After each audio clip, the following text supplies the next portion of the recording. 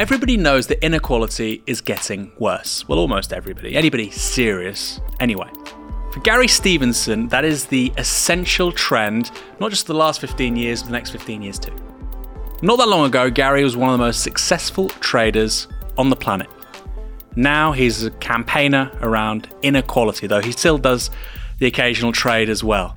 An amazing guy with really interesting insights as to what happens next. I really enjoyed this conversation. Gary, it's great to have you joining us on Downstream. Thank you. We've got a lot to talk about. We'll start right from the beginning. Age 22 in 2008, you got a job as a trader at Citigroup in Canary Wharf. Within 2 years, you made your first £1 million. And that's a position that a lot of young people aspire to, but you started from very humble beginnings. So can you walk us through your story, where you come from, the Gary Stevenson kind of narrative arc? Yeah, okay, so I'm from Ilford, which is a small suburb of East London. I come from a pretty poor background. Little terrace house next to the railway. Got one brother, one sister. I was always very good at maths growing up. So I think if you grew up in East London, you know, when I was a kid, we could literally see the skyscrapers in Canary Wharf going up when we were kids. You kind of assume you're just going to go into banking, right? So that was sort of the path I thought I'd go on. I got expelled from school when I was 16 for, I normally call it a drug-related incident. What was it?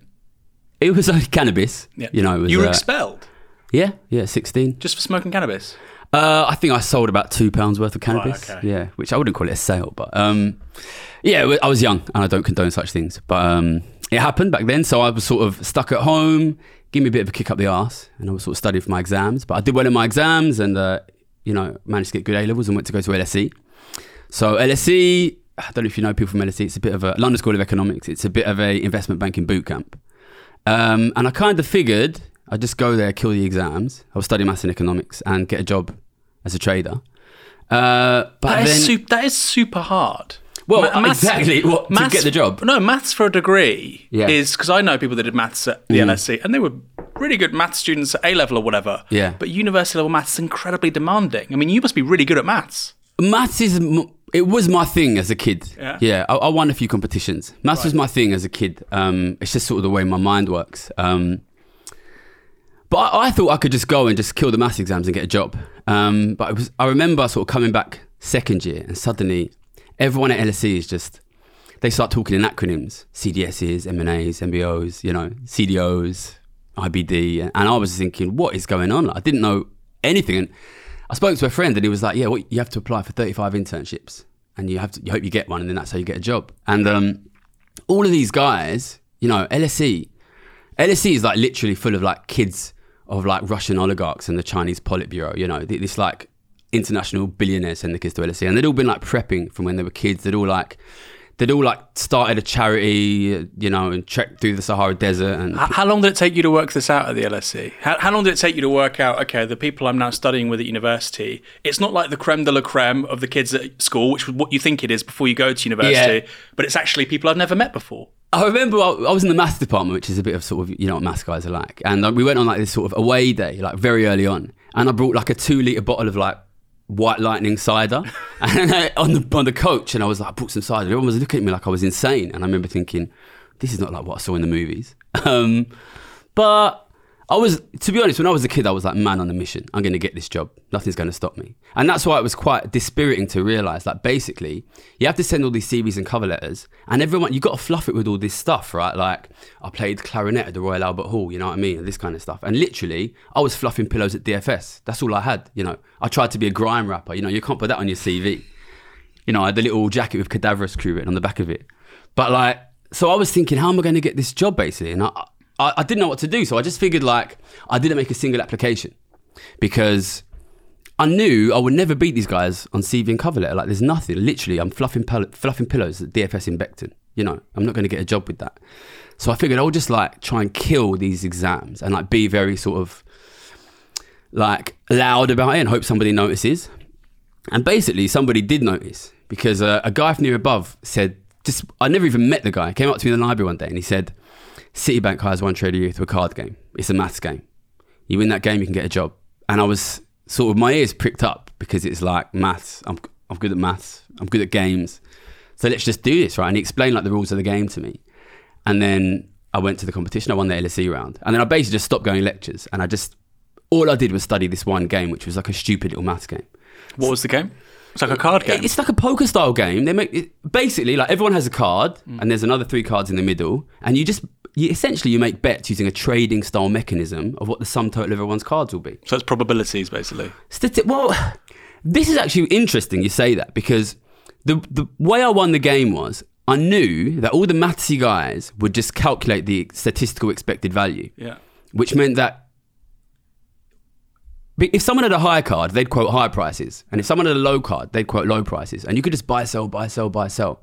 And it's amazing it was that easy. And other people probably should have realized what I was doing. But I think this is, another thing which has sort of benefited me throughout my career. Because of the way that I look and the way that I sound, I think people just thought I was fucking an idiot, basically, doing mad stuff. But it was easy. They were playing the numbers and I was playing the game, basically. So I won that competition, and the madness of it is, what that meant was, all these other guys who'd be like learning all these acronyms, and sort of talking to they were in the investment society, in the finance society, going to all these events. And here's me turning up on my internship. I didn't know anything. I didn't know a single acronym. I didn't know anything like that.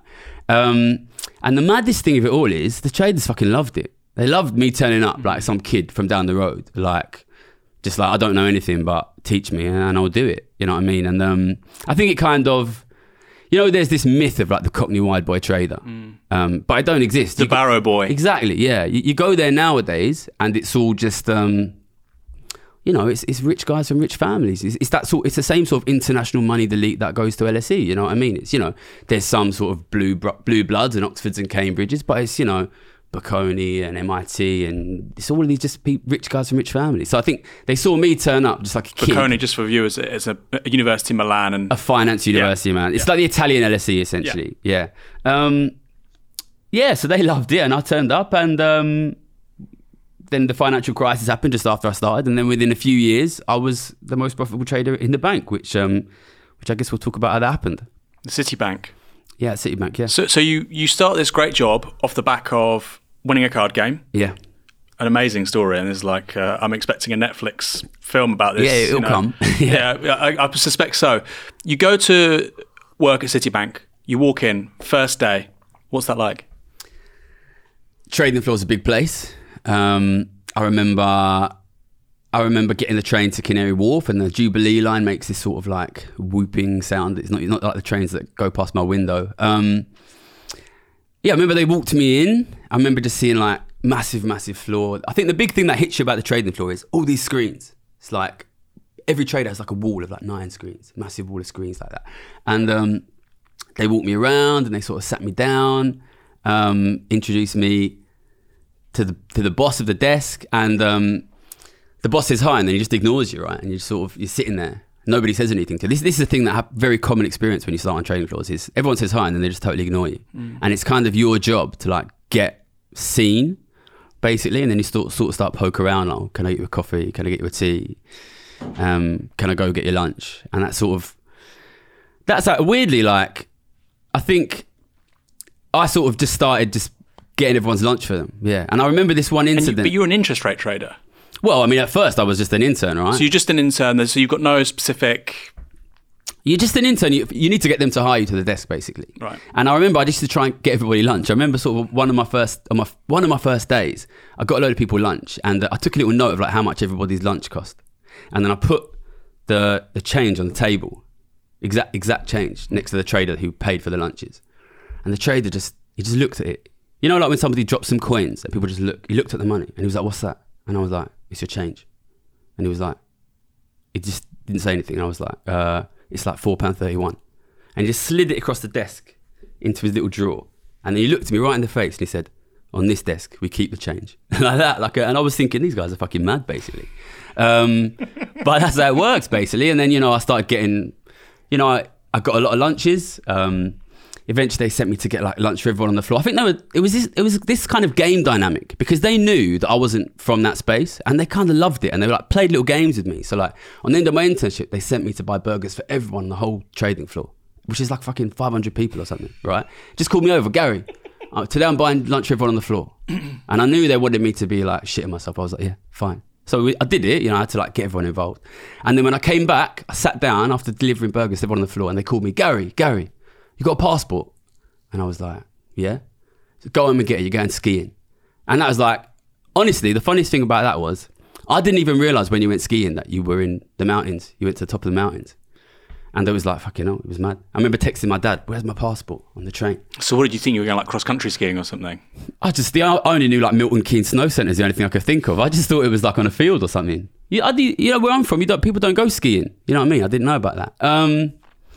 But then that was how I got the job. And then 2008, I started full-time. That was when I became like a full-time trader. And then as soon as I hit that desk, the crisis happened. And that was sort of... So when do you start? Because obviously it's to the best of my recollection now, it's basically August, September, things really hot up in 2008. I started June 30th, 2008. So it's just a couple of months before things go bang. Yeah, basically. And I had no idea what was going on, but the crazy thing was the desk I worked on, which was short-term interest rates, which is basically short-term loans, was a very unfashionable desk previous. They literally make loans of like 1 day, which is like not a massively profitable business, right? And in the credit crisis 2008, it blew up. It became unbelievably profitable. So like they had really attracted all of these sort of new school, like Yale, Harvard types, with all of these like immaculate like shirts with the little monogram on it. It was all sort of old school traders, and then suddenly they were making a ton of money. And I was just thinking, how do I get me some of this money, basically? How do I follow these guys?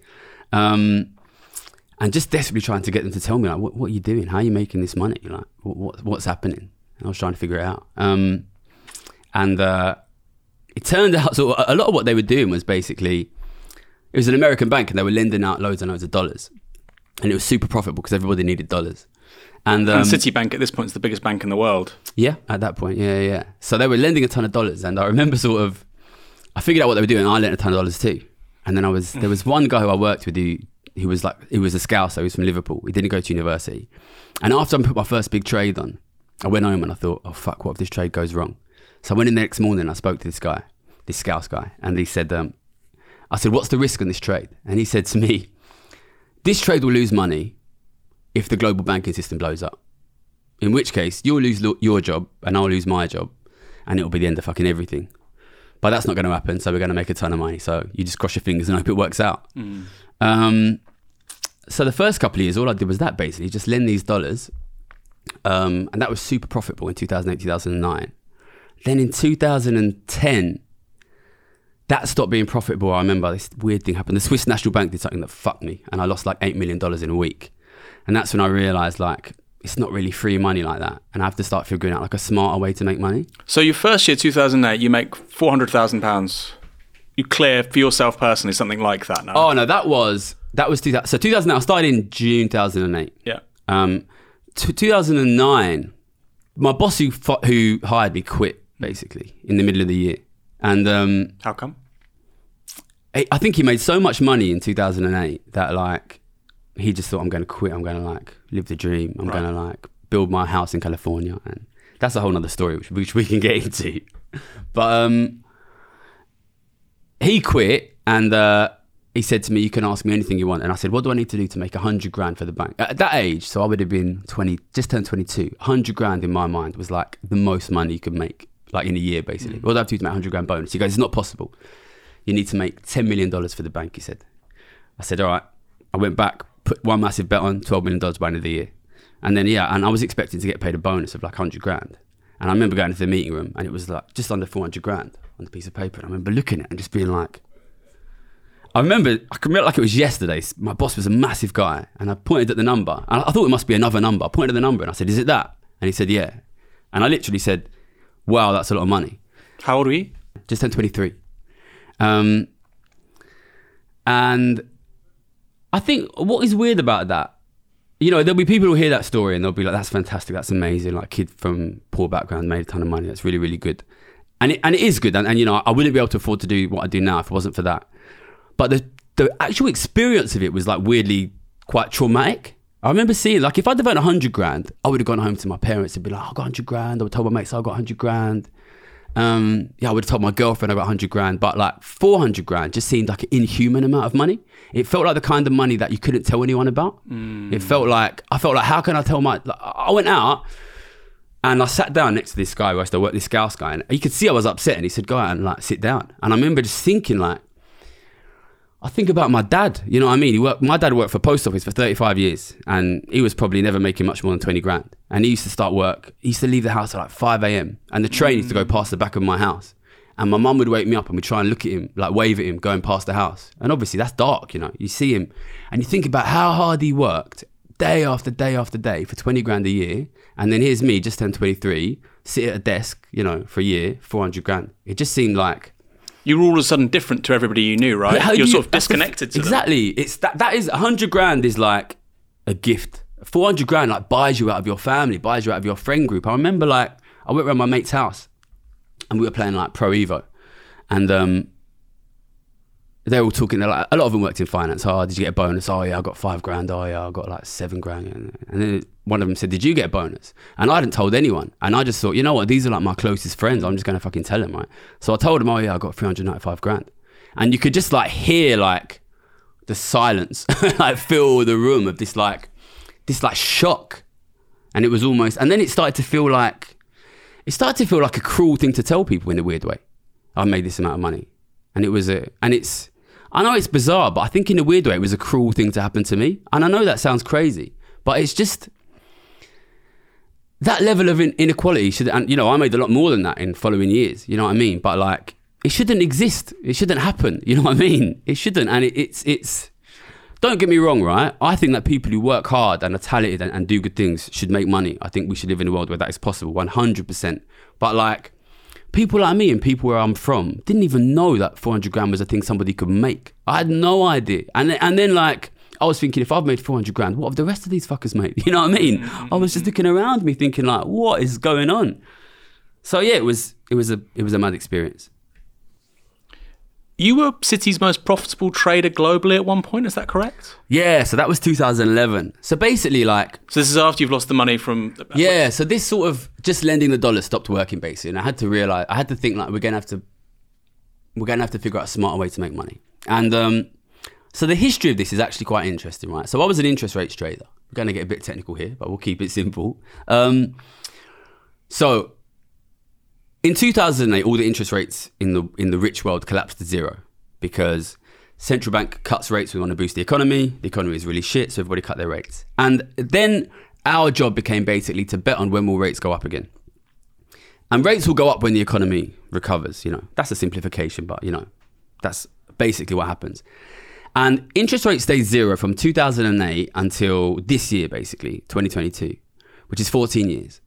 And in every single one of those years, markets and economists predicted that rates would go up the next year, which was wrong 12, 13 years in a row, which is interesting, right? Like, these are the best paid guys in the world to do this thing.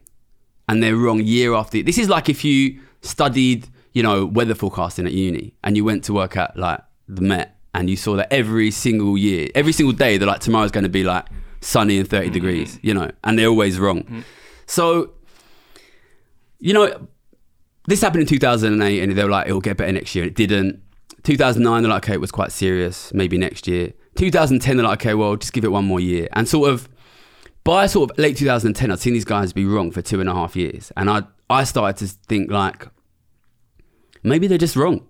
Maybe there isn't a recovery. I think the big thing for me was because I came from a poor background and, you know, I still had the same friends, the same family. I could see that things were getting actively worse for people from where I'm from. And it was like, well, how do you expect... The idea behind cutting interest rates is you get people spending money, because you can borrow money cheaply. It's great, spend money.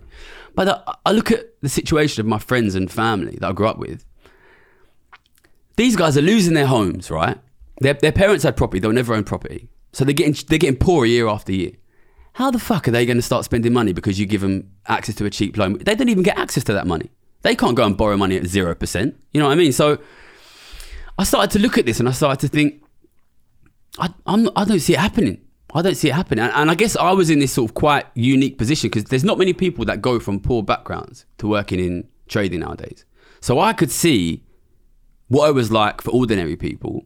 And I could also see what it was like for these rich guys working in the city. It's a bunch of millionaires working in the city. Do you also think because you started in 2008, you had no sort of prior expectations, whereas somebody has been in the industry 25 years, they've seen lots of ups and downs, and so there's going to be a bunch of cognitive biases where they say, I was here in the mid-80s, I was here in the early 90s, I was here for .com, this is just the same, but actually you didn't have any of that because this is all you knew. I guess they're used to interest rates up and down. They weren't used to this sort of flat lining, I think. But, I think if you consider how long that went on for, even at the beginning of 2020, people were still predicting rates going to go up later that year.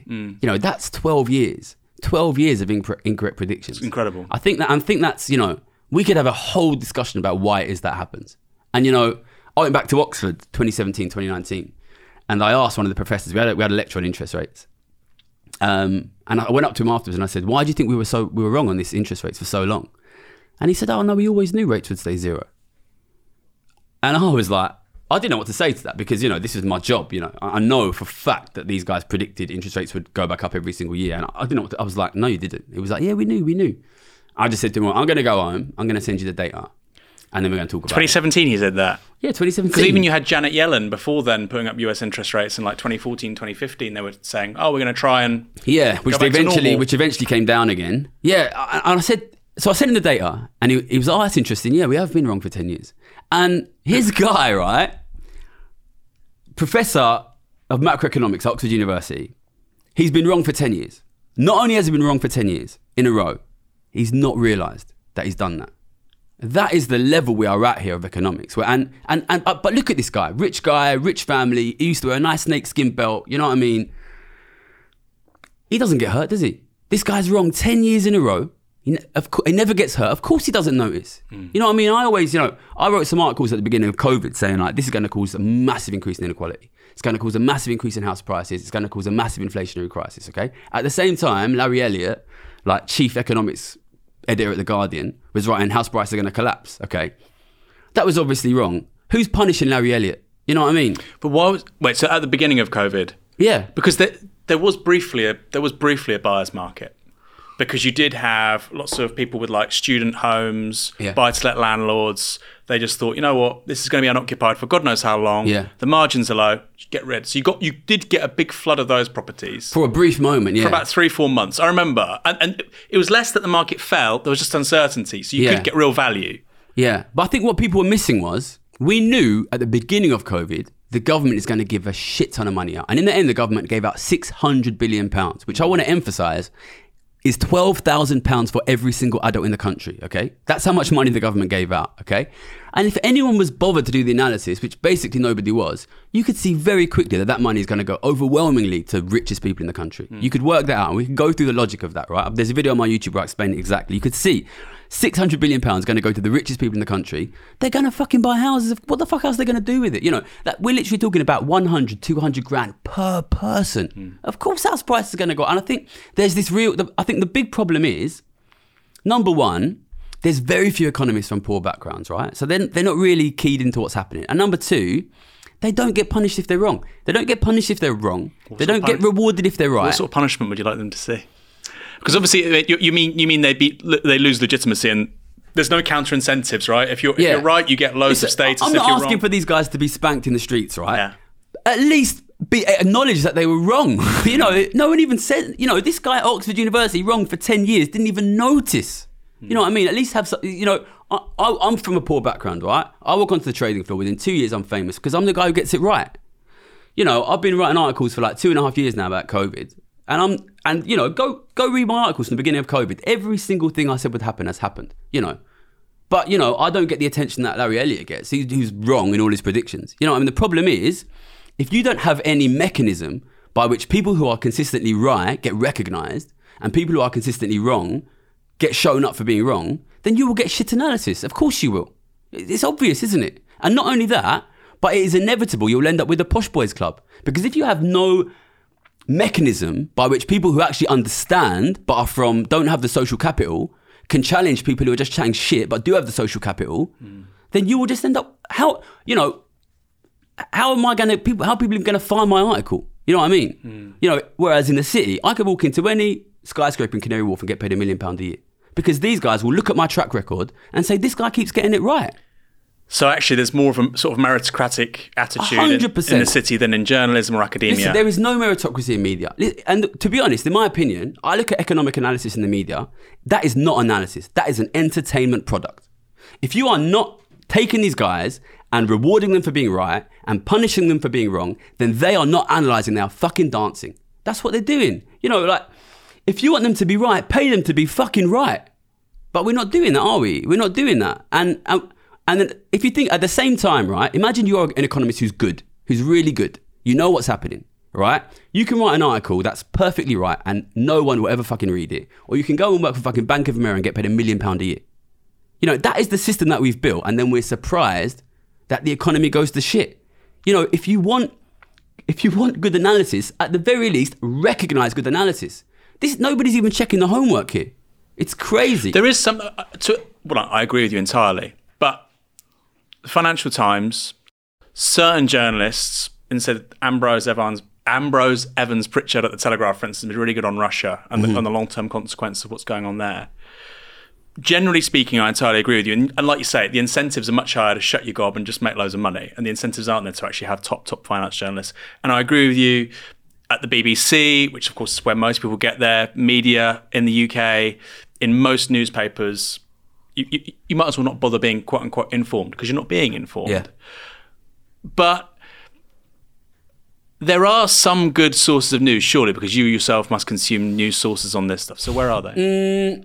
To be totally honest, what I do more than anything else is I trade and I talk to traders. Listen, there must be creditable. There must be more creditable news sources that at least some legitimacy is given to. Blogs, podcasts. You tell me. There are good individuals. You have good individuals who have good analysis. I was never really a news reader. I hired a guy to sit next to me and read the papers and tell me like what's... Because great job. As a trader, you need to know what people think. Yeah. Because as a trader, you don't make money just by being right. You make money by being right specifically when other people are wrong. So it's actually like the art of understanding the way in which people are wrong. You know what I mean by that? Because if everybody knows something, it's not monetizable. It's not valuable, exactly, yeah. To be honest, I watch the news now largely because I've moved away from purely financial analysis, and now I'm in a space where what I want to do is explain to people what's happening to change the way that they view it and the way that they act. So I need to know what you're being told so I can explain to you why it's wrong. There are good people who do good analysis. I forget the names now. There's the Norwegian guy at the Financial Times. I spoke to him. I should remember his name. He's quite good. But to be honest, when it comes to economics, like, I trade. That's what I do. But where, in terms of long-term market signals, in terms of political risk, and you think this might happen or this might happen, where are you saying, oh, that's good information then? So I talk to traders all the time. The long-term implications, for instance, of Russia's invasion of Ukraine and what that means for the kind of trades you'd be involved in. Yeah. Clearly, you need source of information about that because you're not in Ukraine.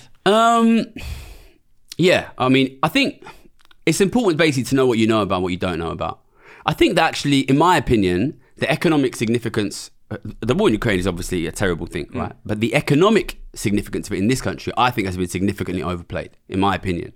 I think that the inflation that we're seeing, specifically in energy markets, of course, it's affected the energy markets, right? But, look what's happening to London housing, look what's happening to London rents. Vladimir Putin didn't do that, And I've been saying from the beginning of COVID, we're giving £600 billion to rich people. If you don't expect an inflationary crisis after that, then you don't understand money. So you would put, let's say we're at 10% now, and we don't know where we're going. It was scheduled to go significantly higher. We don't know because there's a big intervention from government. You would say actually the inflation we're seeing in this country is more to do with quantitative easing and printing money than Vladimir Putin. I would say it's to do with the very large government deficit during COVID and who ended up with that money. I think people don't realise there's two sides of the balance sheet, right? If the government gives out £600 billion, then somebody gets £600 billion. £600 billion is a fucking lot of money, right? That's £12,000 per adult in the entire country. So if you don't have £12,000 more cash now than you had 3 years ago, someone's got your £12,000. That's a lot of fucking money. And if if we assume that all went to top 10%, right? Which I think is a good sort of first order approximation. That means every single adult in the top 10% richest people in the country getting 120 grand cash. That fucking happened. You know, and where did that cash go? Well, they're going to... Well, I think the interesting thing is, you can't get rid of it once it's out there, right? It only circulates, right? So first thing they do is they try and buy assets because that's what rich people do. So that's why we saw this massive boom in the stock market. And that's why we saw this massive boom in house prices. But the thing about that is, that doesn't get rid of the money, right? I try and buy your house, you try and buy my house. We're just swapping the money between us. So the prices go up. What you will see is some richer people buying the houses of poorer people. And that will often happen generationally. So for example, a lot of my friends from poorer backgrounds who've been like saving up really hard 70, 80 grand deposits. Now, nowadays, you can't buy a house with 70, 80 grand deposit in London. Suddenly, they're competing with the kids of richer families. Their parents giving them the 300 grand. And then, so they don't get the house. So what you see is, generationally, houses that would have been bought by kids from poorer families are now being bought by kids from richer families. So you do see a loss of asset ownership in the poor. But essentially, the money doesn't disappear. It just circulates. If the government gives money out, until the government taxes it back, people will have more money. And the big question is, who will have more money? And that is the question that nobody was asking during COVID. Do you think quantitative easing was a mistake then? Because obviously that creation of more money isn't just a response to COVID. That's been the default alongside low interest rates since 2008. That's a really good question. And my answer is actually no. And I think that might surprise some people. And when I say what I've said, that, you know, inflation was caused by the government giving money out and by the low interest rates, you might think that I'm opposed to the government giving money out and low interest rates. I'm not. The government had to do that. I'm not opposed to furlough at all. I'm not opposed to the massive deficits the government ran during COVID at all. Those had to be done. Otherwise, people would have literally died, right? People would have not paid their rent. People would have become homeless. People would have not been able to eat. Had to be done. But at the same time, if you're giving out £600 billion, you have to do an analysis of who's going to end up with this money. And if that analysis had been done, then we would have seen, well, we're injecting a fucking massive amount of money to the rich here. A massive amount. And then, you know, we had the period of lockdown when that money wasn't damaging because the rich couldn't really spend it because they're locked at home, right? We could have used that 1.5 years, 2 years to say, okay, we have to do this thing which is going to make the rich fucking rich. So we use the time we have to work out a way to tax them effectively to take that money back. You know, if you give £600 billion to the rich and you don't want to see effects, you have to find ways to take that money back. And we had a year and a half where we could have had a sensible conversation about, okay, look, COVID's shit. We had to do this thing. And it's going to massively increase inequality. We need to figure out how to stop that from happening. And we didn't have that conversation because nobody was talking about who's going to end up with this money. So the problem is not that the money was given out. And the problem is not the low interest rates. The problem is we have an economic system here that is very happy to give tons of money to the rich and has no mechanism of reliably getting money from the rich. That is fucking not sustainable. And the thing that really worried me, now you see energy prices going up. What's the solution? £150 billion direct from the government to the energy companies. So if you believe my analysis that the government deficit and increasing inequality caused inflation, their solution is another massive government deficit that will increase inequality. And I went out and I sold a fuck ton of government bonds because I was like, these guys are trying to fix inflation with inflation. Listen, you need to have the systemic ability to take wealth away from rich people. Because there's a massive systemic force to give wealth to rich people. If every time there's a crisis, you give a fuck ton to the rich and you have no mechanism of taking money back from the rich, then you will impoverish and bankrupt your government and your fucking middle class. And we're seeing it in front of our eyes. And what frustrates me the most is just a lack of a discussion of, listen, in COVID, we gave them £600 billion with no mechanism of getting it back from them. Well, we've actually just reduced their taxes. That was one of the maddest things I've seen in my life. And but when I saw that, I got very emotional when I saw that. When I saw that, you know, and this is for you and for me, right? When I saw that, I thought, this is because me and people like me have not explained clearly enough to the people of this country that if the government gives you £10 and the rich £1,000, you are getting poorer. Because in COVID, the average family accumulated like 1-2 grand cash. And every rich family accumulated like 300 grand cash, okay? And that had the obvious predictable consequences, right? Listen, money is not real resources. If I give you 100 quid and him 100 grand, you have gotten poorer. So after COVID, people had more money. Explain that, because they would say, no, we both got richer, but they've just got much richer than I have. Let's break this down, all right? Money is not food. Money is not energy. Money is not housing. Money is not healthcare, okay? If we give everybody money, we have not increased the amount of actual resources and assets we have in our society. Okay, so you don't make society richer by giving people money. You make society richer by creating and having more resources and assets. So if I give everybody more money, all that happens is the prices go up. But if I give you a bit of money and him a lot of money, then he gets richer and you get poorer because you have a bit more money, but the prices have gone up relative to both of your increases in money. So I think this is the thing I want. And the reason I'm hammering this down is because they did that in COVID and they got away with it. And to be honest, the Conservative government lucked out with the Ukraine war because that took the entire blame for the inflation, which in my opinion was caused by their massive increase in inequality.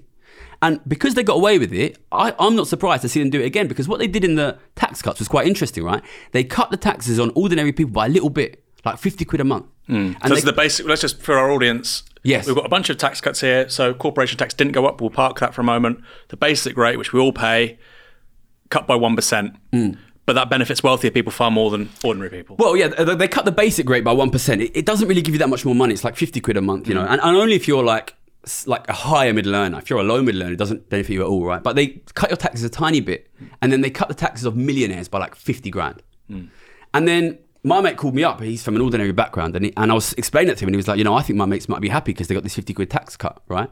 And people need to understand, if the government gives you 50 quid and the rich 50 grand, you will have more money and you will get less food, less energy, less housing, less healthcare, because money is the asset that we use to determine the distribution of real assets. Money does not make people rich. Money is how we determine distribution.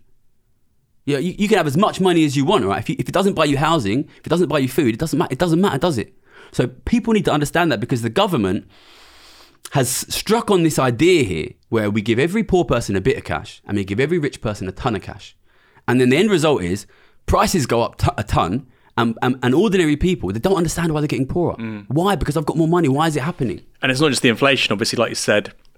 Wealthy people, they don't need to spend money. They've already got loads of money, so they pump that into assets. And then, of course, the assets are generally ways for them to make more money because they're living off the revenues from those assets. And, of course, that's the rentierism that poor people find themselves subject to, particularly in housing. I always say this, we talk about trickle-down economics. If you give them money, the wealth creators, like they're fucking Gandalf or something, right?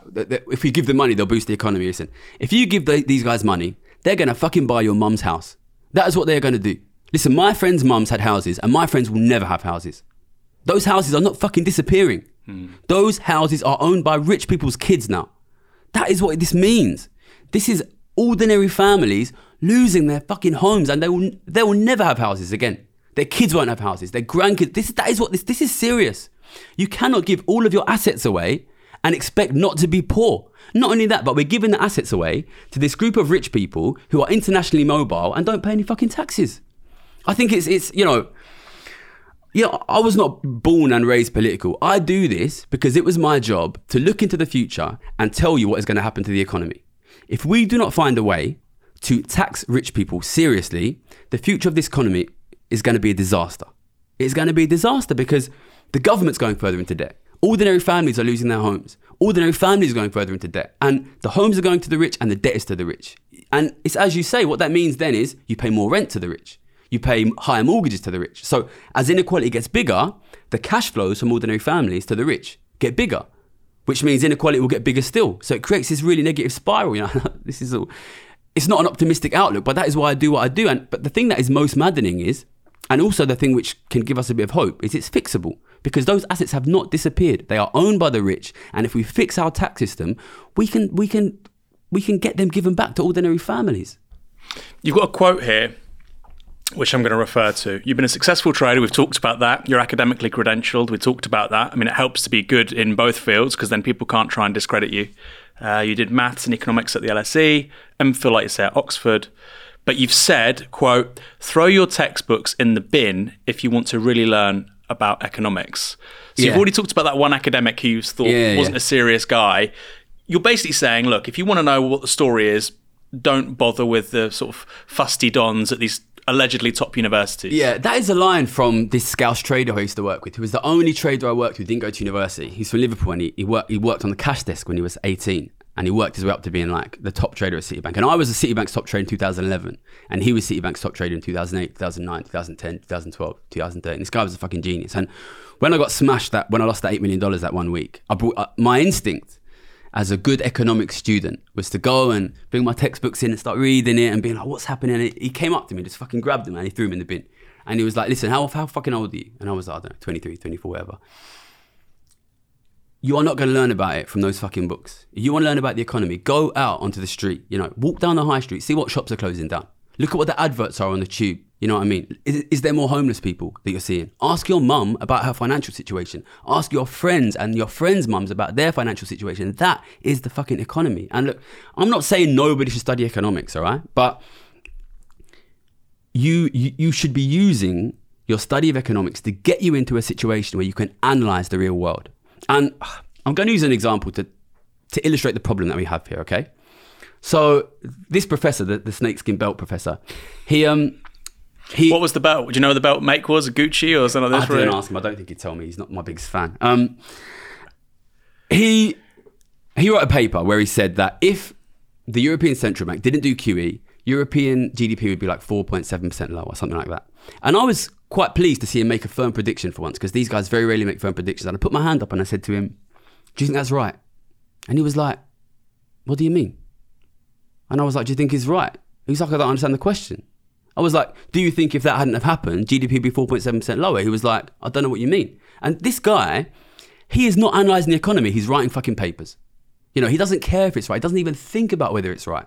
I asked him once, why do you think people have not been spending money since 2008? And he said, I'm not really sure, but I think it's because of an exogenous shock to consumption savings preferences. And I've asked a lot of people. Nobody ever told me that was fucking why. You know what I mean? And I think... But maybe they said it in other words, which is there was this global financial crisis, which then changed people's consumption habits. The more you understand what that means, the madder it is. Because an exogenous shock is a technical term referring to economic modelling. It means something happened outside of our model, all right? And I've asked him something about the real world, and his answer is something changed outside the model. That is fucking insane. That is an insane thing to say. And a professor should be ashamed to say something like that. So what he's saying, the global financial crisis was an exogenous shock? Exactly. So you cannot describe things in the real world as exogenous shocks. Yeah. That means something outside the model changed. Well, no, for instance, you could say in the early 1970s, you have a massive rise in inflation because there is an exogenous shock, which is the global oil crisis. Yeah, but you say what the shock is. Yeah. You say it happened because of the oil crisis. Okay, something over there changed. Yeah. But you can't just describe a real world change as an exogenous shock in general. What, something changed on fucking Jupiter or Mars? So he was just saying long words because he didn't really have a proper explanation. The problem is first he's obfuscating his own lack of knowledge. But the biggest problem is he thinks that's a legit answer. And that is the problem when you have people these guys live so much in the models and care so little about the real world that they don't even realise that they're talking about models anymore. You need to be coming to grips with the real world and what is happening in the real world. And this is why I get frustrated about the lack of sort of class representation in economics, because they can get away with that because they're fucking rich and they don't get hurt. Whereas it's my mates who fucking lose their fucking homes.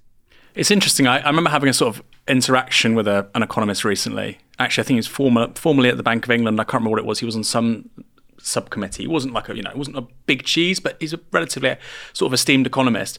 And I think I said some throwaway remark, like somebody said something about growth, and I said, "Mate, it's a lot of crap. Go down a high street." I live in Portsmouth. I can go down the town centre, city centre.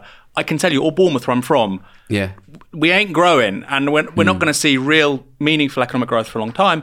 And he said, well, that's literally why we have economics, so we don't have to go down the street and see what's going on. Oh my God. But what's crazy is the Bank of England even has methodologies which include survey data going to talk to people and saying, how do you feel? We have, survey data about consumer confidence, business investment confidence. But like you say, they just think it's the models and this is reality. And the actual living organism out there where we do these transactions in real life, that's just, forget about it. That doesn't matter. Yeah, what's the point? I always remember when Russell Brand was getting involved in the point. And a lot of my mates from back home like Russell Brand. He's from not far where I'm from, right? He went on Newsnight. And at that time, it was E15 Mums. You remember E15 Mums? A bunch of mums in Stratford who were losing their homes and were getting kicked out of the area where they lived. And he'd spoken to them. And he went on and he spoke to, it was Evan Davis at BBC. And I thought he gave quite a emotional, a genuine plea for the plight of these people. Look what's happened to these people. And Evan Davis turned around and showed him a 150-year graph of per capita wage growth. 150-year graph, right? And it's an average, right? It's an average, right? So that could be dragged up by the super rich, right? Yeah. And he showed him this graph and he said, well, I can see what you're saying, but look, you're wrong. I've showed you this 150-year graph, and that is sickening to me. That is sickening to me, because here's a guy who's telling you, look, people from where I'm from are losing their homes. And the guy's turned around and said, well, actually, I've done the fucking numbers and everything's fine. And Evan Davis can say that to me, because I've got fucking 2 economics degrees, and I can turn around to him and say, well, that's a fucking average. Who fucking cares if it's just a bunch of fucking millionaires dragging it up? Doesn't help my mates, doesn't help the E15 mums. Russell Brand's a fucking comedian. You can't show him 150. It's fucking. What was it? GDP? What was it? It was per capita wage growth, I think. You can go over, look at it on YouTube. But But that stuff also is like, look, after you get the Industrial Revolution, for the first 40, 50 years, there isn't actual meaningful improvements in living standards. That only happens when you get industrial action, strikes, revolutions, riots, because the ruling class realise, okay, well, we can't do this forever. And the thing is, Evan Davis will know something like that. It's called the Engels pause. It's named after Frederick Engels. Interestingly enough, we'll go on to the next question. Evan Davis was one of the people who pioneered the poll tax policy. I don't know if you know that. I didn't know that. Yeah, he did. Just raising, in my estimation, even more. Yeah, he worked in a think tank in the late 80s. I can't remember which one it was, so I won't say. But it was one of these sort of pro-Thatcherite think tanks. And he was one of the minds behind the poll tax policy, which is one of the most unpopular economic policies in the history of this country. And now he's just viewed as sort of some centrist, clever BBC political economics finance voice. Yeah. I mean, it shows you how extreme those voices really are. Let's talk about the Tory mini budget. Yeah. Which became this massive news story. Mm-hmm. People who are watching this probably heard, look, I know what gilts are, but I don't talk about them very often. Yeah. They heard lots of words like gilts for the first time. Just kind of briefly explain what actually happened. Okay, so let's break it down from basics. So the very first thing is they announce a big package of spending and also tax cuts. The big thing which wasn't expected was they had this cut of the 45p rate, which the first thing to say is that rate kicks in at 150 grand. It doesn't affect you if you're in 150 grand because it's only above 150 grand. So really, you're only significantly cutting tax on people who earn like 200, 300, 400 grand or £1 million a year. So it's a big tax cut specifically for very high earners. Markets weren't expecting that. And traders looked at that, and so the next thing to say is, these were unfunded tax cuts. And what that means is the government is planning to borrow that money. So, it means we're getting less money in, we're having to spend more money on things like energy, we're going to borrow the difference. And when you borrow money, when the government borrows money, it doesn't just come out of thin air. They borrow it from people, essentially from rich people. And those decisions of whether to lend it or not are made by traders. And the traders look at the government and they think, well, COVID's finished now and we're in more ordinary economic times, and you're planning to run a massive deficit just to stuff rich people's pockets with cash, right? And, if you're going to run massive deficits in normal times, you don't have to be a genius to be like, well, how are you going to pay that back then, basically? And traders basically thought, okay, well, this is not a coherent plan, so probably one of two things will happen. You're a student of history, you'll know that historically when governments have borrowed massive amounts of money, the way they've paid it back normally is through inflation. So if you have very high inflation, prices go up, wages also go up, and your tax take rises significantly. The debt stays the same size because it's fixed in nominal terms, and then it's easy to pay back. That's how the Second World War debt was paid back. So traders are looking at this thinking, well, they're not serious about paying it back, so maybe they're going to inflate it away. Not only that, but they're giving a crap ton of money out, so that's going to cause inflation. So they start selling the pound, because you don't want pounds if there's going to be inflation, right? It basically means the pound is worth less. You can't get as much for it. They start selling the pound starts falling. The Bank of England, whose job is to keep inflation at 2%, look at that and they say, okay, number one, government's giving a crap ton of money out. Number two, pound's falling, which means our imports are going to cost more. The inflation situation is looking even worse. So people are looking at the Bank of England and thinking, okay, they're going to raise rates massively. And this is in the context of already, even before the budget, we're talking about rates going up to 5.5%. So suddenly they're thinking, okay, maybe rates are going to go up to 6.5%, 7%. And if the Bank of England's going to raise rates, then you're not going to lend to the government unless you can get a similar rate, right? I'm not going to lend to the government for 0 if I can get 4 or 5% from the Bank of England. So suddenly the Bank of England bond, the government bonds also go up to 4.5%. And this creates a panic, basically, because everybody starts selling the government bonds. Pension funds, a lot of people's pensions are invested in government bonds. They start collapsing. And it basically just creates a broad market panic because traders are looking at the government and thinking they don't have a plan. They don't have a plan. Like, they're not going to pay the debt back. Are they going to inflate it away? The central bank's going to raise rates.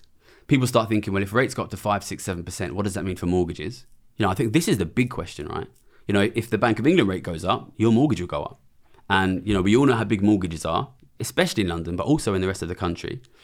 And if you can fund that at 2%, fine. But can you fund it at 10%? Can you fund it at 8%? Well, there's this amazing data, isn't there, which says basically, obviously, people love to talk about 1990, 15% interest rates. But because obviously house prices are so much higher now, people have got much larger mortgages. Actually, interest rates at 5, 6% now would feel like 15% in 1990. Yeah. And this seems kind of lost on a lot of analysis. People need to, exactly. House prices are a lot higher now than they were in the 80s. And, the reality of the situation is a lot of people, even people who are not that poor, are going to be brought into situations where they can't pay the mortgage. Millions of people. And then you start questioning, the economy of the whole country. It's these guys. And the maddest thing of it all is this situation was created simply so the government could give a tax cut to millionaires. And it's one of the maddest things I've ever seen. And it created this carnage. Eventually, the Bank of England was forced to come in and agree to start lending money to the government again. There's talk about, is this QE, is this not QE? But the Bank of England eventually came in and backstopped the bonds, the government bonds, started to lend money to the government. And, I talk to traders and they're looking at the government and they're just thinking, what are these guys playing? It's such a fuck up. I think a lot of people are thinking, oh, this was the plan. This was not the plan. This was not the plan. I think they thought they'd get away with it. And they couldn't. But, even now, they've basically backed away. They U-turned on it. And I predicted they would U-turn. I put a video out on Sunday. The reason I predicted that U-turn, by the way, is because I started getting... on the 45p on the 45p rate. top rate, is because I started getting texts from people I don't get texts from. I live in these worlds now. I'm writing a book and I'm in this sort of publishing world. And, I'm in the media world now. I'm getting texts from people who are not poor saying this policy's fucked. And it's because they've got mortgages, right? They've got massive mortgages. A lot of people who are not poor have got big mortgages. It's not the poorest people who have the mortgages because they can't get mortgages, right? Yeah. And, these guys work in the media. They work, and, even these guys, some of them, I guarantee you, those Tory backbenchers, they or their kids have got mortgages. So what the Conservative government did here, I don't need to tell you, these guys have been hurting the poor for a long time. But suddenly they took this big step to hurt homeowners. And, a lot of people in the media are homeowners. And I just thought the media is not going to accept this. And if the media doesn't, they need the media to go with it for it to happen. I thought the media wouldn't accept it. They're going to have to back down. And eventually they did. Well, that's the big difference to austerity, isn't it? And that's kind of what frustrates me the most with this stuff is that after 2010 to 2015, the bottom 25% of this country were destroyed. They were crushed. And the middle class, the upper middle class, like you say, if you're high, you can be even ultra rich. If you're highly leveraged on loans for property, you might be a buy-to-let landlord or whatever, you're terrified by all of this, right? And they got a glimpse of that, and within a week, it was just amazing to see how radicalized they became. And it's like, welcome to reality for the rest of the country, right? Yeah. But I think this is kind of, the rich have got unbelievably richer in the last 15 years. And personally, I think that the Conservative Party is basically behind this. But there comes to a point where you've cut everything, the welfare state is cut to a bare minimum. Now, if they cut that back further, it's going to be, and it looks like they might, you're going to see it's going to be bad, right? And it's difficult to cut stuff there. But then how do you make the rich richer? How do you keep making the rich richer? And, the only assets left are the houses of the middle class now, So it comes to a point where, you need to hit those people if you want to make the rich richer anymore, because the economy is not growing. So the only way the rich get richer is taking assets from the rest of us. And, we've cut their taxes, we've cut, government services. And now I think the Conservatives are in this bind where it's like, how do you keep that machine going without hitting your core voter base, which is homeowners? And I think they're really stuck here because, the only thing you can do here to prevent an economic collapse is tax the rich. And it's like their reason to be that they can't do that. So I think that they tried this thing, which is, well, why don't we if you look at it, in a sense, it's a clever strategy, right? Because it worked in COVID. Give ordinary families a bit and the rich a lot. But the problem is, and I think this is like a great irony and something, people who are on the left, such as yourself and myself, should ask ourselves, the people who stopped that, it wasn't us, it was financial markets. And we need to be sending that message. Look, they are taking your assets and giving it to the rich and they're making you poorer. And, I think this is an opportunity because the Conservatives need that wedge to be between the middle and the poor. Yeah. They need that wedge to be there. But at the same time, there's nothing left to take from the poor. So, we need to convince the middle, look, these guys are not going to help you in the long run. Where are your kids going to live? How's your kid going to afford a house? Where are your grandkids going to live? Yeah. We need to make the explanation, look, I know they're giving you money, but they're giving the rich a ton of more money than they're giving you, and that will make you poorer. We need to build that understanding. What I think is ironic is sort of the right has sort of built itself on economic credibility and like the empowerment of the individual. And yet they are destroying the financial lives of ordinary families. And I think it's a great failing of us that we haven't managed to explain to ordinary families how bleak their future is on this path. And that's, that's what I try to do on my YouTube. That's like my sort of mission to explain. Look, and then, so I think it's where we are now is bad, but that creates this opportunity to build this broader coalition that unites the middle and poorer people and says, look, this doesn't work for any of us. One of the most frustrating things for me, though, is people are saying, this is the Tories, and then when Labour come back in, things will be fantastic. Some things will obviously be significantly better. But like you say, our economic model is about generating revenues for a certain group of people. They're looking around for sources of wealth. What are they? NHS, and like you say, the housing assets of the middle class in this country, and they will gobble them up because that's how it works. Whoever the government is, that's where the pressure will come from. Housing, 2023. Since we're talking about it, what's going to happen to the housing market? You said that you were right when Larry Elliott was wrong about house prices during COVID. What happens next year? So I'm actually quite confident, and most people won't agree with me on this, that in the medium to long term, house prices will go up. And the reason for that is because the government's giving a ton of money out, and that money's ending up with the rich, and that will, rich will buy assets, and that will push broadly assets up. Obviously, in the short term, we've got massive headwinds, which is this massive increase in interest rates. So I think in the short term, anything could happen. I actually think, so I was of the opinion that interest rates would come back down because ordinary families, the bottom 70, 80% are being so squeezed by what's happening that they will not be able to spend. And that means inflation will be quite short-lived. And that means the rates will come back down. But then what I saw was that the government is planning to fix that by running another massive deficit. And, I know your history. This has happened before, right? If a government gives out a ton of money, that creates inflation and then tries to deal with it by giving out a ton of money, that does not bode well for long-term inflation and the long-term value of the currency. So I sort of started to think, well, actually, maybe we could enter a bit of a spiral here where inflation stays high and interest rates stay high. But then what happened is the market rejected that. So I think it depends on what the government does. And unfortunately, both outcomes are bad, right? If the government decides to just churn money out, which ending up with the rich, then you will see a big rise in interest rates and a big rise in inflation. And that causes this kind of conflict, right? Because in the long run, assets have to go up, but people can't get mortgages.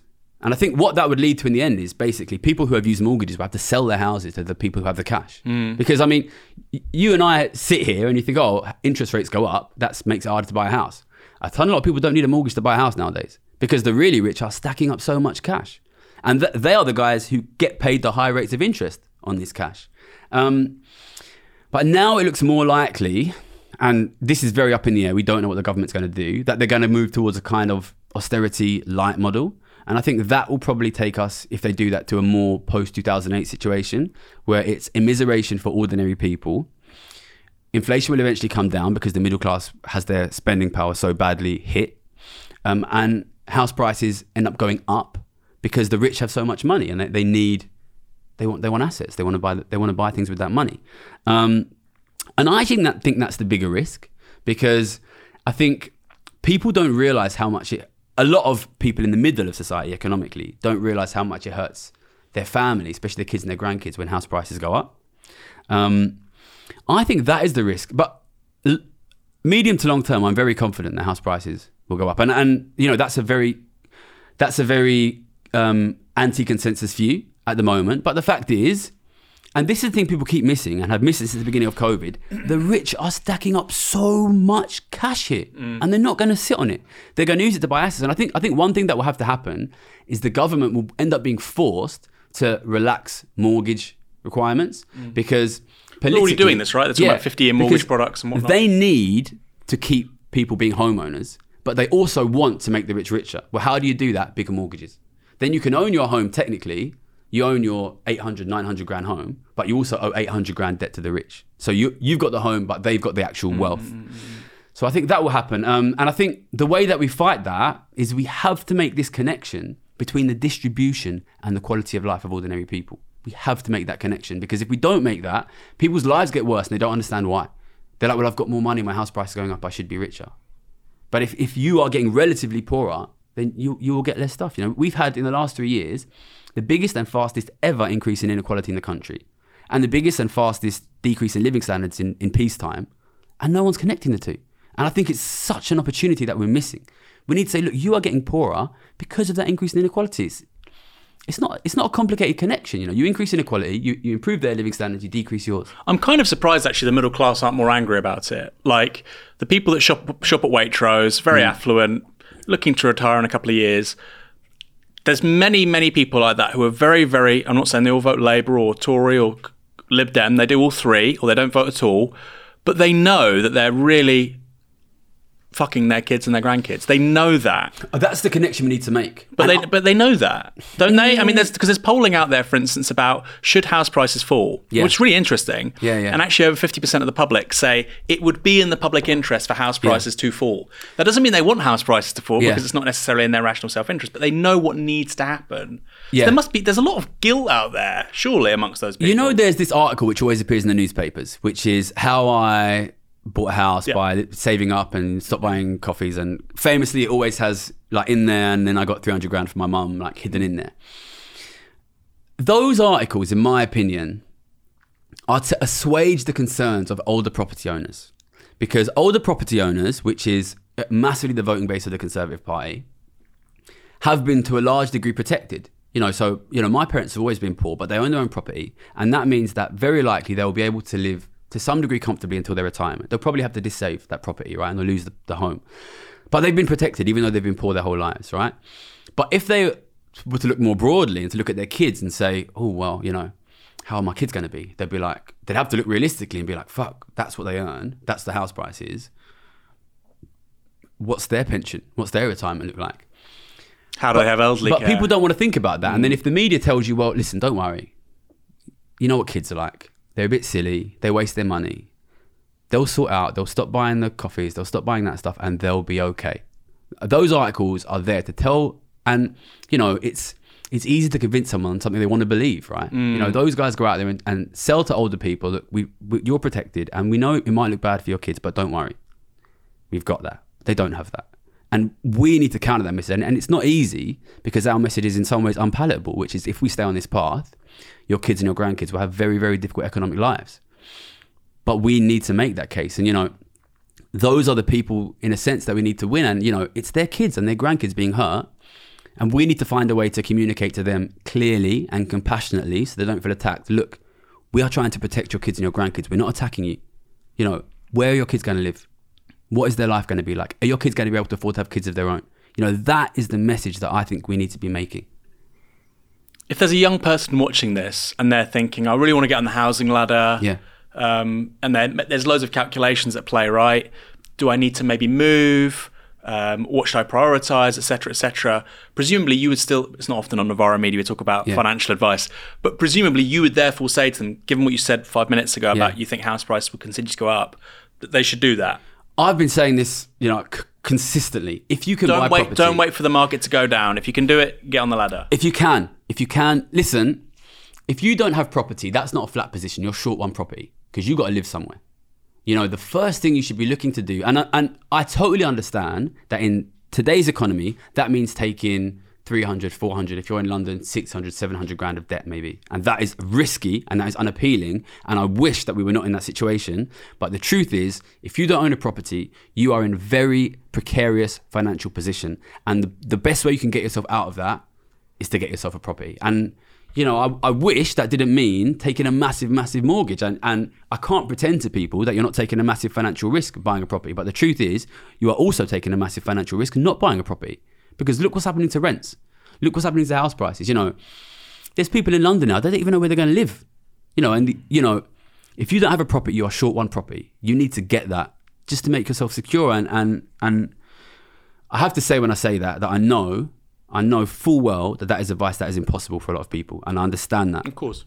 But that is, you know, I have to tell people the honest truth. And if you are in a situation where you can't, then, you know, support me, follow my channel, people like you, so we can come out and explain, look, that it could be possible if we change things. I mean, I'll provide an example here. So I left London because I'm with my now wife, because we wanted to have children and we knew that we had to own somewhere to do that, because we couldn't, we'd love to rent if you had 5 year, 10 years, you didn't have a massive increase, etc., and kind of sort of security around housing that you say maybe have in Germany. We don't have that here. So we knew that we had to buy somewhere. That meant we had to move out of London. We did buy somewhere on the south coast, and doing that just opened my eyes so much as to it's even worse than you think if you're renting, how rigged the system is. The minute we accessed the mortgage, we didn't pay any stamp duty. That went. That house in 2 years has gained more in value than I've earned working. We actually bought in a really good moment right at the beginning of the COVID crisis, where lots of, like I say, sort of student property developers just wanted to get rid of their assets, right? Yeah. And I just feel like, and then as we're remortgaging, fortunately we remortgaged just before all this happened. Yeah. You've got people saying, yeah, you can borrow against the increase in the value of the house. Yeah. And you think, this is nuts. Yeah. And yet there are tens of millions of people in this country who think it's not normal, not acceptable, they're virtuous. And it's like, you keep on being rewarded for being lucky, and then you get rewarded again and rewarded again. The people who are actually down on their luck because they couldn't get the initial cash capital for the deposit, they keep on being punished. And I just feel like, how do we get that? I know renters know they're in a bad situation, but it's like, it's so much worse than you even realise. Yeah, I mean, it's, you know, I you know, my channel, it's mainly about sort of economics and politics, but we do sort of, we talk about investing, we talk about buying property. And it's hard because I get so many messages like, you know, what can I do to make money? And the truth is, like, you know, in the last few years, we've seen this big increase in sort of crypto and online trading. And it sells this dream that you can sort of invest your way to wealth. But the truth is, you know, like, I live off of my assets. You know, I'm a wealthy individual. I live off of my assets. You know, if you come to me with like 500 grand, then, and if you make 5% a year, you can make 25 grand. You can live off that. If you come to me with 10, 15 grand, you make 5% a year. You know, you're not even going to make £100. You know, so it's sort of, this is, and the thing is, I want to tell people this, buy a property if you can, because it's good financial advice, but I just know it's impossible. And then that's why I think what is really interesting, you look at the journey that Martin Lewis has been on. Martin Lewis, money saving expert, I guess people know. He is this guy that's like, protect your interests, do what's good for you, change your mortgage provider, change your electricity provider. And now he's coming out with, you have to fight the government. Because we need a revolution. Because the problem is, the rich have all the money and all the assets. You are not going to beat them in that game. The only power you have is that there's more of you. And if you try and use that by trading crypto, you don't use that power. It's like the Kung Fu movies where 100 guys fight Bruce Lee one at a time. You know, we need to explain to people that being political is the best way to protect your financial interest as an individual, as a family, as a community, because it genuinely is. I genuinely believe that. And if you don't do that, and, you know, this thing recently where we suddenly saw, you know, a lot of like nice, well-off people messaging me, oh, my mortgage rate's going to go up, and then the government backs down. That is what happened when you act politically as a community. You force government to change. And I also understand that a lot of people are struggling financially, and they struggle to have the energy to act politically. And, you know, if you don't have anything to give, don't give anything. But if you have a little bit of space, a little bit of energy, you need to engage with this, because you are under attack. Your houses are under attack. Your living standards are under attack. And the only way to push back is to be political. And you know, I come from a poor background and people where I grew up don't want to be political. But the truth is, this is what happens if you're not political. You know, there's a fight going on. If you don't fight it, you lose. Yeah.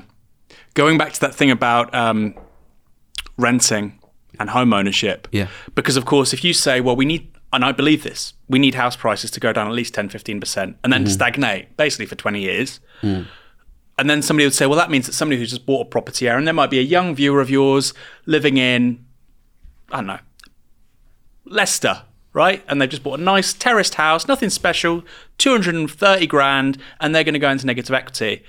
Okay, they go into negative equity, let's say for 18 months. I'd still rather be in their shoes, paying towards an asset, which at least in the medium to long term is going to be making cash, than renting. I don't understand how people think the negative equity, you say negative equity and people go, oh my God, they start panicking. It's like, renting is much worse than negative equity. I was renting in London for 15 years. I lost about 85 grand renting. I've got nothing to show for it. Yeah. And yet in the popular imagination, somehow negative equity is like way worse than renting. Yeah, I think what I say is the problem actually is the house price to wage ratio. If you think about it, that's the problem. You know, that's gone up massively. You know, 20 years ago, 30 years ago, that was like 3 or 4. And now it's like in London, 20, 30 or more. So what you really want, you can fix the problem without house prices coming down if you allow wages to rise. And I think what's interesting is in the last 20, 30 years, so we have the Bank of England who have this mandate to keep inflation down. Except housing inflation. Exactly. It doesn't look at house prices. That inflation does not include house prices. So we have a mechanism that allows house prices to go up, but does not allow wages to go up. And because people want to avoid negative equity, we do not allow house prices to come down. So we've created an unfixable problem. If you allow house prices to go up and you simultaneously will not accept falling house prices or rising wages, then that problem is unfixable. And I think we need to accept that we have a problem here and we need to look realistically at why is this so big and how do we bring wages up? In my opinion, the reason that this multiple has become so big is because the rich are so fucking rich now. And these guys buy assets. It's not just houses that have gone up. Land price has gone up. Stocks have gone up. Luxury cars have gone up. Luxury art has gone up. Gold has gone up. Every single asset has rocketed in price because the rich are unbelievably rich. People need to understand, ultimately, there is a competition here for who owns the assets. And if you allow the rich to be unbelievably rich, think about it like this, right? Imagine you are, Elon Musk is a billionaire or whatever, right? But imagine you've got 100 million quid. Imagine that's your net worth, 100 million quid. You will make on that wealth about £5 million a year. Let's say 4. You make £4 million a year just for getting out of bed. How much do you spend? Per day? Per year. I could live on 15 grand a year easily. Well, you're making £4 million a year. So yeah, no, but honestly, I mean, as me being a schlock, I go 30 grand a year, 40 grand a year, easily. But this is a sensible person would spend 200, 300 grand a year, live a life of luxury, and use the other 3.7 million pounds to buy more assets. That's what they do, and it's not that they're evil. I don't hate these people. They're not bad people. It's just, if you're super rich, you have a massive income, and it happens automatically. You just put it in the stock market. Those are the incentives. Yeah, you know, and that's so. You create this vacuum of wealth that sucks wealth out of ordinary families. So of course house prices are going to rise because they have got so much money. They're going to push it up. Let me ask you a question then actually relating to this. Because at Labour Party conference, Keir Starmer outlined a policy and he said he wanted home ownership to go from 65 to 70%. It was 70% in 2003. So important to say, we've gone backwards, right? And that they would do this basically through some government-led mortgage scheme. Presumably they would provide deposits to people. I don't know how they would do it. They could be subprime mortgages, presumably, which are backed by the state. I have no idea.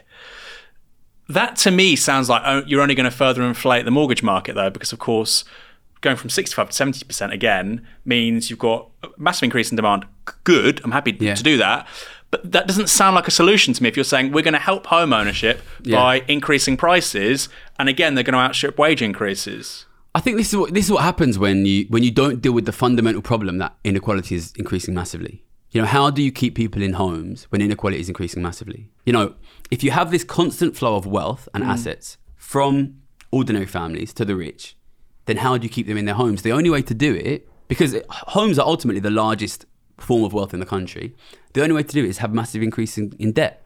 And this is, if you start looking for sort of technocratic solutions, this is what will happen. You just end up putting people into more and more debt. And I think that is what will happen. And people need to understand that you cannot be rich without assets.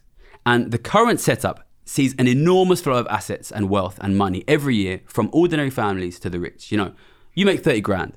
You spend all of that on mortgage, rent, food, bills, energy. That money doesn't disappear. It goes to the owner of your house, the owner of your mortgage, the owner of the food, the owner of Tesco, the owner of the energy companies, right?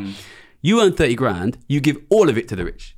And it is that guy, Rishi Sunak is worth 700 million pounds, right? You know, he will make every year, he'll make 20 million pounds on that every single year. And that's where your mortgage payment goes. You know, so if you create a system where there's this enormous flow of money, wealth, assets from ordinary families to the rich, then year after year, generation after generation, ordinary families will get poorer.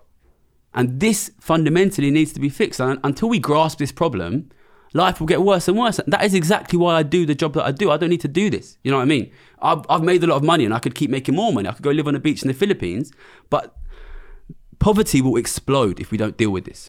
Let's talk about deficits. It's a word that's not mentioned anymore. It was very common between 2010 and 2015. The Tories promised to eliminate the deficit by 2015 when they came into government with the Liberal Democrats in 2010. We've been running a deficit since 2010. Actually, it's important to say we've been running virtually permanent deficits since the late 1970s. For the Tories, quote unquote, balancing the books is always this big watchword. Are they ever going to balance the books? Which is to say, are they ever going to preside over a situation where actually they bring in more through general taxation than they spend through public spending? Because they promised to do that for years. It never happens. I think it will probably never happen. Okay, so, you know, lots of people have lots of strong opinions on this. Governments don't need to run surpluses. You can run a deficit. The reason is because deficits get eroded over time by both economic growth and by inflation. So your debt is fixed in nominal terms. Inflation pushes the prices up. So if you have growth of, nowadays you don't get much, but if you get 1-2%, if you have inflation of 2-3%, then your deficit is naturally falling relative to the size of your economy by 4 or 5% every year. So you can afford to run a 4 or 5% deficit over time. You can, if that's what you want. And it's I'm not opposed to deficits at all. I think the last few years I've seen some people sort of push in this direction of let's run massive deficits. And I think the deficit in COVID was necessary. I think the big problem that this sort of people saying let's run massive deficits is it totally defangs people like me saying let's tax the rich. Because if you turn around to me and say there's no problem with deficits, even massive ones, why tax the rich? We just run a massive deficit. And then what you do is you politically enable things like COVID, where a massive crisis led to a £600 billion wealth transfer to the rich. So actually, you think the MMT people, the modern monetary theory people, they've got it completely wrong. They're providing the sort of intellectual foundations. If they're saying, and not all of them do say that, we need to run massive deficits, don't worry about class struggle, don't worry about inequality. Yeah. Actually, what they're doing is providing a license to the transfer of wealth from poor to rich. I don't want to mischaracterize them because it's a big community and different people believe different things. And I think the sort of, the high priests of it, the people who sort of really into it, often they will say, well, actually, MMT does support taxation of the rich. The problem is the message that has cut through is deficits are not dangerous. And the message that you need to tax the rich has not cut through. Because I talk about taxing the rich all the time and I frequently get people posting against me, you don't need to tax the rich, you don't understand money. Okay, so there's no doubt about it that MMT has persuaded a lot of people you don't need to tax the rich. And I think, and people disagree with this, but I think if you just print money and that money ends up with the rich, you will increase inequality and you will decrease living standards. Distribution matters. It matters. Of course it does. You can't massively increase inequality and not expect living standards to fall. And the last 3 years have shown exactly that happening. So I think I'm not against deficits, and of course I'm not pro-austerity. A government can afford to run a deficit.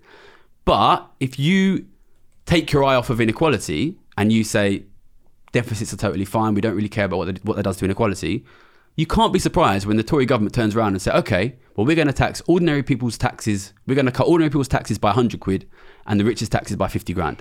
You've allowed that, right? You've allowed that because you've said to them, we're not going to fight you on running deficits and we're not going to fight you on inequality. So they're going to run a deficit to increase inequality. So I think deficits can be a tool in a certain time. Of course, the power is not unlimited. Of course, the power is not unlimited. But if you take your eye off the ball with inequality and with distribution, it will rise. You need to watch it. So you're talking about taxing the rich, but we're often told that imposing higher taxes on profits, higher incomes, would drive business away from the UK. What would your response to that be? So the first thing is, I'm not talking about taxing incomes more. I'm talking about taxing wealth more. You can tax income less if you want. You know what I mean? And then you can attract high earners here if you want. But when we talk about driving people away, I think the one single only good thing to come out of this war in Ukraine is that the government turned around and suddenly decided it wanted to tax rich people. A very specific subset of rich people, which is Russian billionaires. And Roman Abramovich, who of course owns Chelsea Football Club, he fucking paid it. Because you cannot put Chelsea Football Club in a bag. You know, I think that idea rests on a perception of rich people as if they are guys with like a massive bag of cash. Okay? Rich people are rich because they own your houses. They own your house. They own your mortgage. They own fucking Tesco's down the road. They own the skyscrapers. They own the fucking windmills. They own the oil rigs. They own the fucking land that makes the food. They are rich because they own real assets. In this, they're rich because they own this country. And they can leave if they want. The country will still be here and we can tax the assets where the assets are, which is here. You know what I mean? You know, Jeff Bezos owns Amazon, but Amazon sells to the UK, to the US, to Europe, to Japan. You know what I mean? You know, these guys can't just all move to the Cayman Islands. The assets are in the world. You know, they own real things and we can tax those real things. You know, ultimately, it's a question of, do you want your country to be owned by people who pay tax or people who don't? You know, and they can leave. The stuff is here. They own your mortgage. What are they going to do?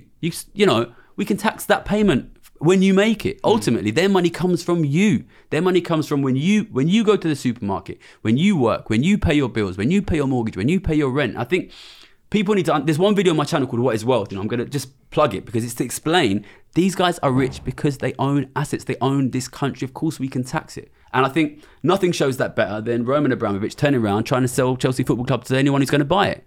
Because it's there, it exists, and we can tax it. Why do you think Kwasi Kwarteng got rid of the cap on bankers' bonuses? Because presumably the same argument there, right? Actually, it's a little bit different because that's not a tax. It wasn't actually raising money. They might actually make the argument it will raise more money because we'll have a larger financial service industry here. What was the thinking there, do you think? I'll be honest. The thing... I understood the economics of the budget very well, in my opinion. The thing which I'm struggling to understand is why they did what they did. And most people I speak to are struggling as well. And, you know, some people say they're ideological. I'll be honest, a lot of people say that they're idiots. But a lot of people in the markets genuinely think they're idiots. Kwasi Kwarteng worked in markets. And everybody's saying, oh, I know this guy that worked with him. He said he was an absolute idiot. He's got a PhD in economic history. Mind you, you've already said, you've already rinsed academics. So. I couldn't tell you honestly. I think that he probably thinks that it will... Do you think he thinks it will play well with a certain demographic? He's trying to pitch himself as... we are pro-growth and we are pro-dynamism. Wow. One thing I'd say that I think is interesting about bankers, I was a banker for a long time. I was very poor growing up, all right? That is the kind of policy which you ask 15-year-old me, doing maths, lying on the floor of his front room, you know what I mean? Who'll probably like it, you know what I mean? Because I'm poor and I see a system where, you know, people around me in London are millionaires and don't pay much tax. And I'm thinking, well, I want to get out that channel. You know, finance is... aspirational, isn't it? For people, for me, it was aspirational. You know what I mean? So I couldn't tell you for sure, and I think it's fallen flat. But I think maybe he's trying to pitch himself as aspirational. You know, that seems to be what they're going for as a brand. Would it play well with the sort of people you used to work with? Would they sort of hear that come through in the mini budget statement at Citibank and go, "Fucking hell, brilliant"? I'll tell you, I've got a good story about this. I started work in 2008, and in 2009. I think it was in 2009. It was still a Labour government, and they announced a big increase in tax on the banks, right? And I was shitting myself, right, because I was still poor. I'd never been paid, you know. I had a job at a bank, but I hadn't made any money yet. And I was like, fuck me, I worked this hard to get here, and now they're going to raise taxes on me. And I looked around me at the traders on the desk. They were fucking laughing. Because they knew it wouldn't affect them. And I remember this sort of... It's weird for someone like me who comes from a poor background to just see this confidence, this like, and that was a Labour government, right? This knowledge that, look, these guys, don't worry, we got them. They ain't gonna come for us. It's for the people, you know. It's you know, and you know the banker bonus cap. In the reality of it is, all it led to was a massive increase in banker salaries. You know, so it's a good example of a tax which is for your image, basically. It's a messaging tax because, you know, essentially it's not a tax, it's just a change in the structure of pay, you know. So I honestly think they probably don't really care. They understand that it's for messaging. it's for the Conservative Party in the way that they look. On the crypto thing, we mentioned it a bit earlier on. So tons of working class guys and others as well, but it is a thing, as far as I can see, have sort of been sucked into crypto. Yeah. Are they being conned? You know, you're somebody that's interested in financial markets and assets and wealth, but the way it's being talked about and speculated on, particularly on social media, it seems a little bit more like a Ponzi scheme. Am I being unfair? Basically, in my opinion, yes. Listen, I live on my investments. I make investments. I'm an investor. If you want to invest in something, you should do your due diligence, okay? The number one thing that you should check before anything else, you probably shouldn't need to check it, is that the thing that you're buying fucking exists. You know, these guys, it's fucking internet points, mate. See, I'm going to get hate on this for the internet. That is what it is. It's internet points, you know. And I said this before this crash. I've been saying it for a long time. These guys are selling you fucking snake oil, you know, and they're going to take that money that you gave to them to buy their fucking dog coin, and they're going to buy your fucking mum's house. That is what they're going to buy with it. You know, you could be saving that money to buy houses, and they're selling you fucking points on the internet. And I understand it, you know, because I've been there. I've been poor. You see the guys, I'm making money trading, blah, blah, blah. And, you know, all the guys who, you know, they're showing on their Instagram, I bought a Lamborghini with crypto. Listen, I've come out on crypto, so I get the messages from people, all right? The guys who fucking lost their fucking life savings trading crypto, they don't fucking post it on Instagram. You know? It's as simple as that. But they message me saying, I've lost all my money. Can you give me some advice? I've got this new strategy. And I have to message them back saying, listen, you've got a problem. It's an addiction. My advice is that you never trade this ever again. And, you know, and you come out and you once you speak out on it, you get these guys flooding to you. Oh, I've lost all my fucking savings. And it's, you know, it's fucking gambling addiction, man. And it ruins lives. It ruins family. And, you know, also, you know, these people, I've been poor. I've been that fucking young, dumb, full-of-cum guy that wants to make a ton of cash. You know what I mean? I understand it. But these people, they should be our best fighters to make this fucking system better for ordinary families. The guys buying crypto. Yeah, because they're young, they've got energy. Listen, I'm getting older now, you know what I mean? I can't be out every day like pushing this, you know? But these guys, they're getting screwed over by the system, and then they're getting sold the fucking fake cure by the system that's taking all their money. Come here and help us build a system that will get you a fucking house. You know what I mean? And I know it's a seductive idea, like you buy this coin, you can become a millionaire. And, you know, I'm not telling you if you follow my fucking YouTube, you'll be a millionaire. That's not going to work like that. But if we lose this fight, you and your family will be fucked. I'm sorry. I don't want to say it like that, but that is what it is. You know, this is not a fight where the winners make millions. This is a fight for survival, you know, so you would put crypto as a very discrete asset sort of class, which is nothing like you said, housing or land or gold. You wouldn't touch it with a barge pole. I'm short. The reason I'm short, people probably say, oh, he's saying this shit because he's short. The reason I'm short is because I started to get asked to do a lot of interviews on crypto.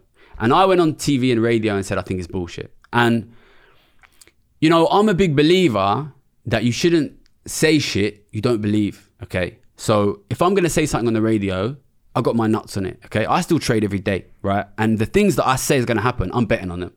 So I opened up and I went short crypto, you know. I went short crypto just simply because... So explain what that means to our audience. It means I basically bet the price will go down. And if the price goes down, I made money, and I've made some money on it going down, and I'm still short because I think it will still go down. I don't consider myself to be a crypto trader. I'm just saying that because, you know, opinions are cheap, okay? I got my nuts on this. If it goes up, I'm going to lose money. So you know what I believe. That's what I believe. And, you know, I was one of the top traders in the world, and I'm a very successful trader. People don't have to believe me, but that isn't, for me, that is a statement of intent. And look, I don't want to trade crypto. I think it's bullshit. And I think it takes away, I think it's sucking the life out of a lot of talented young people. And I've seen a lot of things do that in my time. And it's turning them into gambling addicts. And I'm being very harsh on it here, and I know people are going to come at me, but I'm trying to save you money, boss. Seriously. You know, I'm just telling you what I believe. You don't have to agree with me, but look, you know, we're losing our houses here. You trading dog coins. Like, you're going to play with us or you're going to play with that? That's the way I see it. Last question. You recently said, my grand macro thesis is that real interest rates have to stay low, as we've said. And that's because the rich have all the wealth and like saving, as you've said. Now, no matter how hard you work, how smart you are, if you come from, quote, the wrong family, you'll probably never own property. That is feudalism. We're going back into a world of aristocracy. Capitalism's over. So capitalism's over. What does that mean? It's a good quote, first of all. It's a great quote. That's where we're ending on it. When I say capitalism is over, I say capitalism is a big word. People have different ideas what it means, okay? But for me, and for what I think a lot of people from where I'm from believe capitalism is or should be, is a system where if you fucking work hard and you're talented and you go for it and you do your best and you get the good degree and you get the good job and you hit it, you should not necessarily become super rich, but you should have there for you a nice, secure, comfortable life, house, family, if you want it. That's capitalism. That is the way, I know some people not agree with that, but that is the way people where I'm from are raised to believe. It's about a society where if you work hard, if you do the right thing, you will be financially secure. Yeah, that is what we are like raised to believe, that we live in that kind of society. And yet I live in a world now where, look, I've got a mate. He's a big fan of yours, by the way, so we'd be happy to be mentioned. He works in fashion, smart guy, went to Central St. Martin's, big fashion school, works fucking hard. You know, he lives with, he earns good money now. It took him a long time to get there. He lives with his parents, saves up, because he wants to buy a house. But the fucking house prices go up quicker than his fucking deposit does. And now, mortgage has gone up. How's this guy going to get a house? This guy's done fucking everything you want him to do. You know what I mean? Studied hard, best university, really gone for it, worked, saving up everything. This guy doesn't even know if he's ever going to be able to afford a family. So and at the same time, I've got friends buying houses because their mum gave him 400 grand. That's not fucking capitalism. That is an inherited society. We are moving away. You know, there was 30, 40, 50, 60 years where, you know, my dad worked for the post office. You know, I grew up, it's all Pakistanis and Indians where I grew up, right? Their grandparents came over from Pakistan, from India, from Kenya, right? Just worked in shops. You know, some of them are cleaners and they've got properties now. You know what I mean? And they're secure now. That was possible in the 50s, 60s, 70s, 80s, 90s, and it is not possible anymore. We've got smart, bright, hardworking kids going to the best universities, doing everything they can, and they will never own property. So when I say capitalism's over, that is what I mean, because we have ended a society where ordinary people can expect to get a good quality of life for working hard. Gary, what a pleasure, mate. Thank you. Cheers.